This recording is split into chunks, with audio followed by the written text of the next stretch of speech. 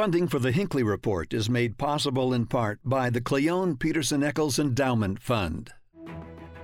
Thank you for listening to the Hinckley Report, your weekly political roundup. If you like what you hear, please subscribe and leave us a 5-star review. Good evening and welcome to the Hinckley Report. I'm Jason Perry, director of the Hinckley Institute of Politics.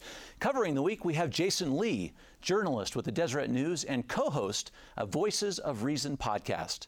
Maura Carabello, president of the Exoro Group, and Matt Canham, managing editor of the Salt Lake Tribune. So glad to be with you all today, particularly talk about the legislative session. We officially hit the halfway mark. We're over it. Not that we count those days, but there is a lot going on right now. And Matt, I want to start with what just happened at the end of the week, okay? Because all the committees have been meeting. They've been hearing all the requests for funding that are going into the state. But this is the week when they start prioritizing those items. And then they present it to really the committee that controls all the money, the Executive Appropriations Committee. Talk about a couple of those proposals that are coming forward and a little bit about that process. So this is, we start the session by collecting a wish list. Everyone comes out to the legislature, especially in a year like this one where we have some money. So now it's the committee presents its list and we start getting serious. The governor, we have a new governor who has his own proposals. And so now we're going to start figuring out where legislative leaders are going to put their stamp. There's some money, we talked a little bit before the show about double tracking on Frontrunner, which is a proposal the governor came up with before the session, something that is expensive. I believe it's $350 million. But this is a year where we have enough cash where you can actually do something like that, and it would have a huge impact. To continue the conversation of process, some things to watch for next week. The new budget comes out, the new indication of actual money that will be close to the money we have to spend. So that'll go back to the subcommittees. They may give another set of recommendations, but really the secret here is the executive appropriations process. And we're going to see funding of projects that we probably haven't heard discussed very much in committee here. So the power of the executive committee is really something to watch, and the final budget numbers will be out next week. The consensus, we will know exactly what they have to spend, which is interesting. I want to get into at least one of these points that Matt just talked about too. A lot of money funneling into clean air initiatives, this double tracking of Frontrunner, for example. Jason, talk about that, because there are 22 bills right now, all sides of the aisle, trying to get to cleaner air in the state of Utah. Environment has always been a really key issue in Utah, particularly as, for instance, I cover business. Businesses always want to do something to improve quality of life. And when they try to recruit businesses to come to Utah, one of the key factors they mention is businesses think about the problem we have with our clean air, our environment, and if we can put some real hefty money into addressing these issues, I think it goes a long way to improving our economic stability in the years moving forward. I also think that education is one of these things that they've talked about putting a lot of money in there for teachers, because education is so important, again, in getting our young people to a state where they can be best ready for employment. Those are the kinds of things that are going to be important this year, and it'll be interesting to see how much money actually is appropriated for those kinds of programs. Thinking about businesses, one of the air quality bills that I think is most interesting is the idea of adding more electric charging stations around our state. I think there's $6 million they're asking for. We'll see if they get that much. But if you're thinking about the future and you're recruiting businesses and you're thinking about a green economy, we're going to have more electric cars. You have to be able to charge it up in a vast state like ours. And the only way that's going to happen is if the state invests. And this is a year where they actually can do that. And Jason, as you said, it's a really big deal that we're seeing so much potential investment in the area of air quality, particularly from the Republicans in the legislature. So I want to applaud that this has become a bipartisan issue and that we're also seeing investment. The one thing I think as citizens pay attention to this, to solve air quality, it's twofold. One, an investment in infrastructure and program, but two, we have to change our behavior. And that's often part of what we miss, right? We're watching the legislature and thinking, oh, it's solved. No, we're a big part of the air quality problem as individuals. Yeah, absolutely right. And inadvertently, we've probably had some help in this, because COVID has made many of us work from home, like myself, and we don't have as many cars on the road. And generally speaking, our cars are the biggest influence, and we have the biggest impact on, negatively speaking, on our environment. And if we can do something about moderating that, then we can also go a long way toward addressing our long-term environmental issues.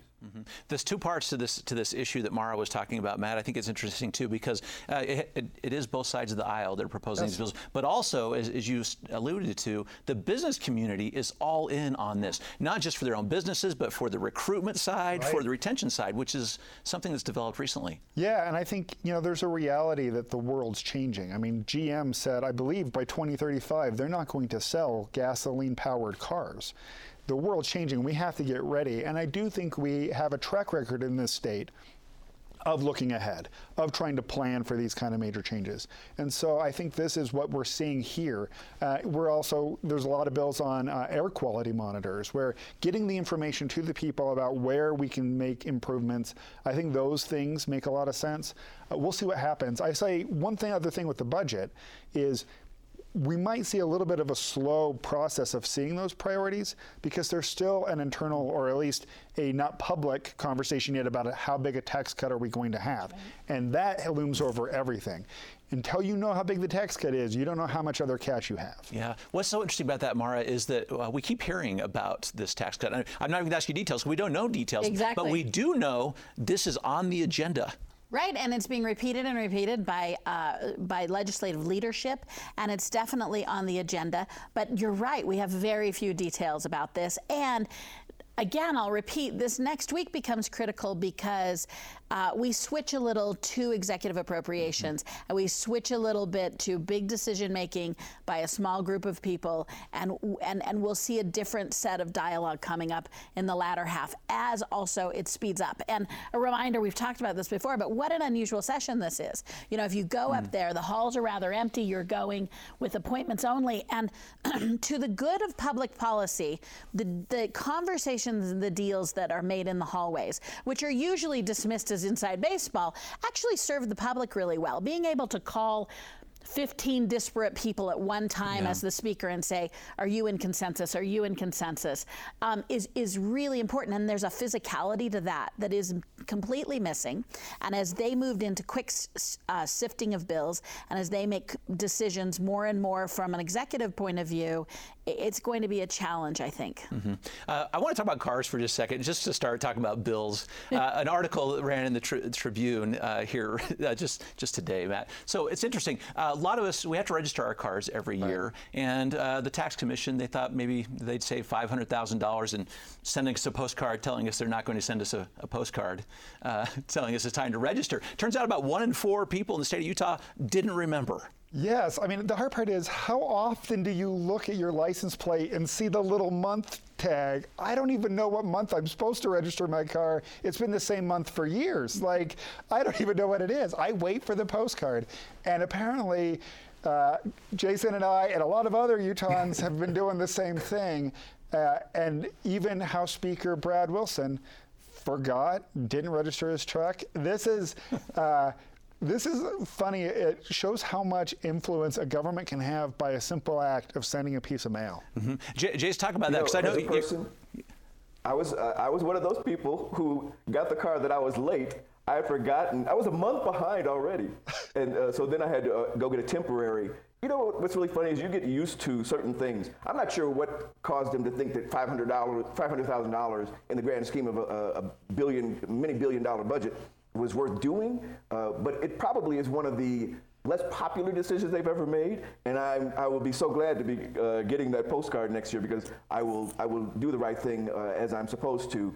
But I'm like Matt, I had forgotten what month it was, and I think it's December, but, and I got it in late January, so I'm like, well, I'm already late. You have to get the formal thing, and then you put it in the window. It's a big thing. I'll be glad to get that postcard again. Yeah, Maura, it was kind of funny. The sponsor of the bill actually took a picture of the Speaker of the House of his truck that had expired and said, here's the reason for. Yeah, I too will own that I need to be babysat on this issue. Yeah. Anyway, so it's interesting. Let's talk about a couple other bills that have come forward here. That one's resolved. We'll start getting our reminders again, funded by the legislature.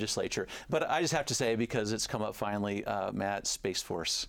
Because we have to talk about Space Force. It's back. I know no one can say it without kind of a little smile. The Biden administration has signed a raft of executive orders overturning a ton of President Trump's decisions, but not Space Force. Space Force might be here to stay. Yeah. And Utah is going to be one of the first states, it looks like, to recognize Space Force.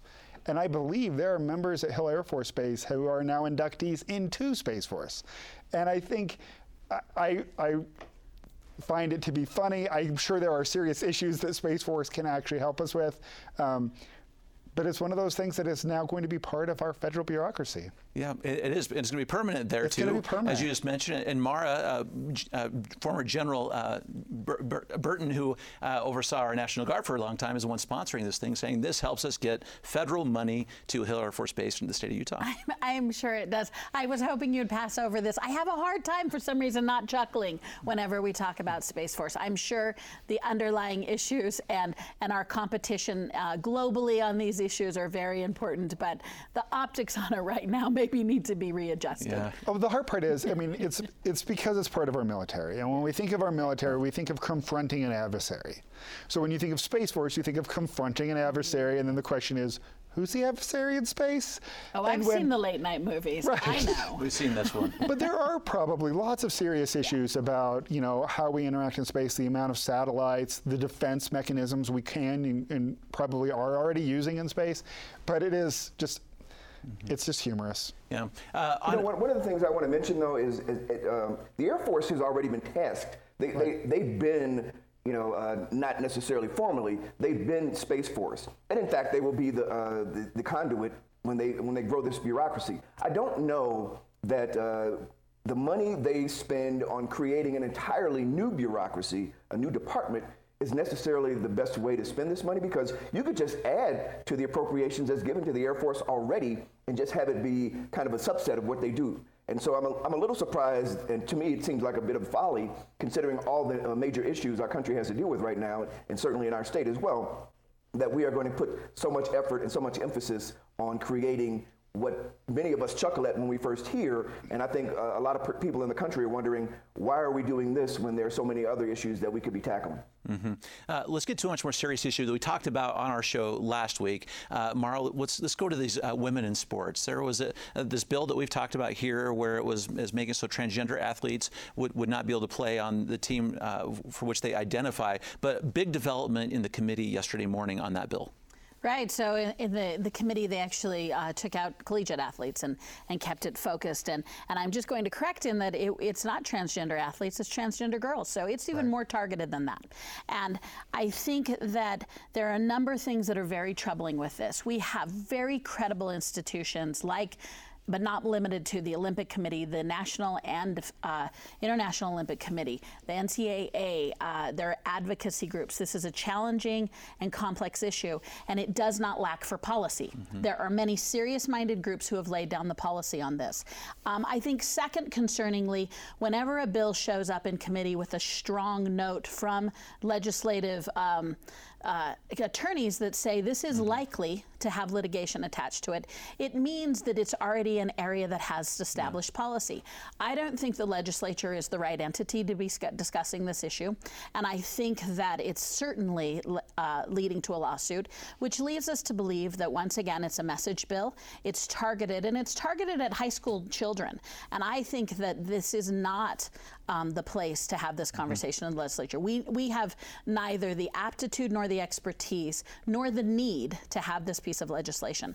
So perpetuating a message bill that's focused on high school girls, I think, is unconscionable. But more importantly, the legislature, in areas that we have settled statutes, in areas that we have policies that come from very thoughtfully considered agencies, I would suggest that the representatives go petition that agency, have a dialogue. There's a lot of conversations to be had in the area of transgender athletes, but have those with expertise. Don't, once again, as a legislature, take it upon yourself, particularly to send messages. Mm-hmm.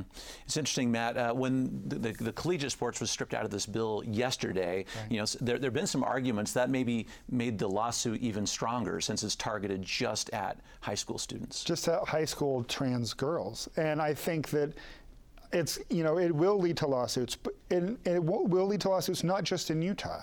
This isn't a Utah issue. This is a Republican issue spread throughout our country. This is something that Congress is talking about. This is something that conservative media is talking about.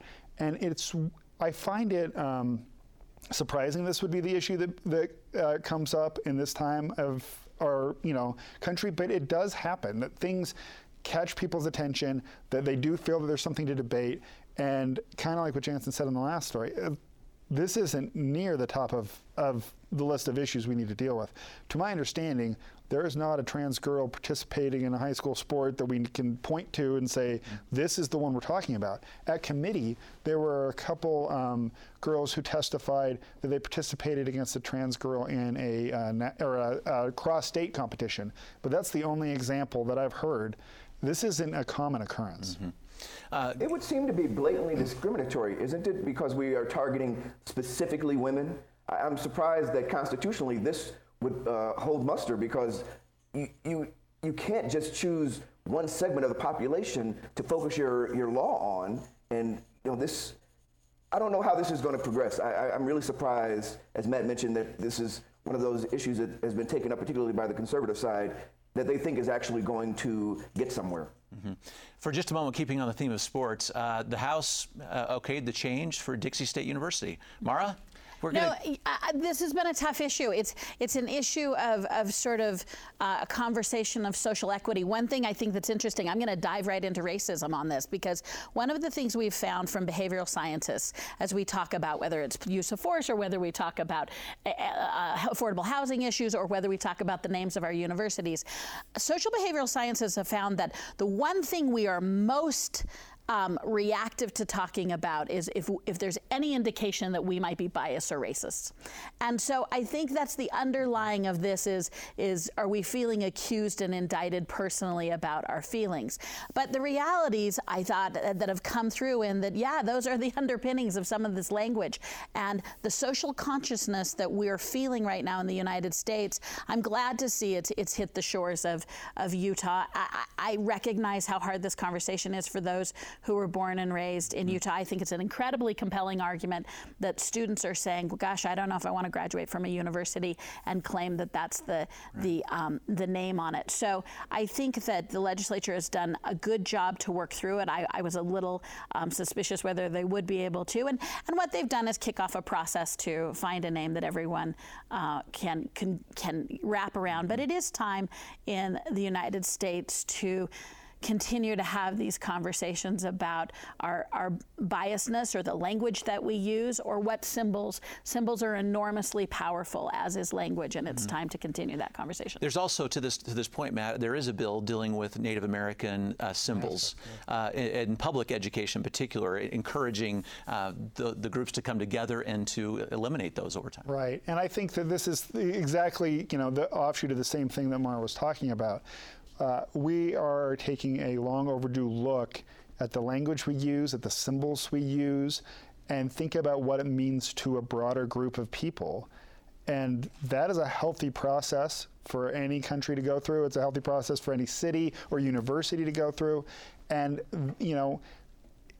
people are going to have different viewpoints. People are going to have different, they're going to be sentimental about certain things. And I think that one thing that's been nice is there has seemed to have been generally an adult conversation about this at all levels. At the university level, school level, we saw with Bountiful High as well. Like, while some people will probably say this progress is ridiculously slow, the conversations have been healthy. When I was on the MLK Human Rights Commission a few years ago, we took up the topic of Negro Bill near Moab in Grant County.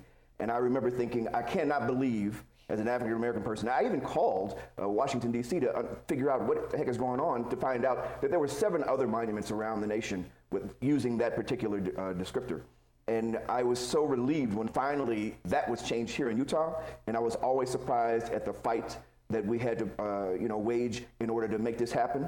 Similarly with Dixie State, this is Utah. It's not even the South. I have no idea where that came from. And as a person who I have lineage in Mississippi, and they don't have it there. It has always been surprising. But as you guys have just described, finally, in the 21st century, we're advancing in our thinking. We're being more sensitive, and to leave those vestiges of racism and discrimination, the names like Dixie State, to have the names of mascots after Native Americans, it is, to me, a sign of progress, and I'm glad to see it. I'm just sorry it took so long. Before we leave the legislature, one interesting bill with a high-profile advocate this week. There are a lot of treatment centers in the state of Utah where people from all around the country come for various needs to get some help. But Matt, there have been a few stories on this, right? Yeah. And we had a big visitor to talk about this week. Yes, Paris Hilton, a celebrity. She was a resident at Provo Canyon School in the 1990s, and she says she was abused there. And she documented that in a film that she released this year, and she came out here for a rally, and she came out here to testify at the legislature about a bill from Senator Mike McKell, which so far has had no opposition, which would put restraints on, or put limitations on the use of drugs on teens to make sure that they are compliant, to lock them in seclusion rooms, to hold them in restraints, to put them in stress positions. I mean, we wouldn't let this happen to inmates in our state prison, and yet this state has allowed this to happen to teens in treatment centers. It's unbelievable that it's taken this long to have this conversation, and when we've had it, the treatment centers are in favor of this. Everybody's in favor. So I'm going to start where Matt left off with it's taken so long. So this is a substantive bill. I'm glad it's not seeing opposition. Credit is due to Paris Hilton bringing her celebrity to this and ensuring that it get passed. And I really appreciate those who have influence using their influence. I do want to take a moment, though, to talk about the Twitterpation, the legislative session about having a celebrity up there. And I love that the word Twitterpation has Twitter in it, because the social media that I saw these starry-eyed legislators loving Paris Hilton and talking about how well she did, which again, credit is due there. What I hope to see in the next couple of weeks is more stories from legislators about everyday Americans or everyday Utahns who are showing up these committees, who actually have something more to lose because they live in the communities in which they're speaking of. There are some amazing testimonies that go on from Utahns during the session. And while I appreciate us shining a bright light when Paris Hilton speaks, I would also suggest that this bill has been around for a number of years. There have been a number of advocates that have been working on this who are articulate and emotional, and they're Utahns, and I would encourage our legislature to make them celebrities in addition to taking the selfie when someone comes into town. That's good. That's good. Let's jump to the federal level for just a moment. I know, there's so many things on the table. There is an impeachment proceeding going on in Washington, D.C. But Jason, I want to get a comment from you, because this is my observation. Utah has been part of this. We've had both of our senators, Mike Lee and Mitt Romney, have been part of the evidence, and even our own governor, Spencer Cox. It's just so interesting to see this national proceeding with Utah faces. Talk about that. And what's interesting to me is the diverging ideas they have, with Mike Lee and Senator Romney having different points of view. And then Governor Cox, even before he was governor, diving into this. And now since he has been elected, continuing that dialogue. I guess I'm proud of our state for having, strong feelings about this. Though whether or not, you disagree or not with whichever, lawmaker we're talking about, we know now that we have influence, and that if we can continue to use it in a positive fashion, we become a bigger player on the national stage. So I'm very grateful for that. But I'll be honest with you, it's kind of a lot of theater involved in this whole process, as I've been watching in the news and on television. And I'll be interested to see how it actually turns out, because there's still a lot of partisanship involved in this, and depending upon which side of the aisle you're on, and to see at least this discussion being had in a serious way tells us that we can at least have adult conversations about it. Whether or not we agree on the outcome, that'll be a different story. Matt, I want to talk about the Mike Lee part for a moment. When it came to the constitutional question, whether or not you could hold a proceeding for a former president, Mitt Romney is one of 6 Republicans that voted yes, we can proceed, and they are proceeding. But there's some interesting things with Mike Lee on this one. Phone calls from President Trump while it's going on, like maybe mistaken phone calls. What happened right there, and why is Mike Lee staying even now connected to that Trump administration? He grew increasingly tight with the Trump administration as that term went on. And on January 6th, when rioters were storming the Capitol and they had not yet evacuated the Senate, Mike Lee got a phone call from the president, and it was a mistake. The president was trying to reach Senator Tuberville, new senator from Alabama, and just accidentally called Mike Lee. Our senator gave Senator Tuberville the phone and sat there and watched, and the senator told reporters about it, including a reporter of the Salt Lake Tribune. And multiple reporters published it. That became evidence. There was a story that said that the senator overheard the content of that conversation, and that's what Senator Lee is disagreeing with, but not that it happened.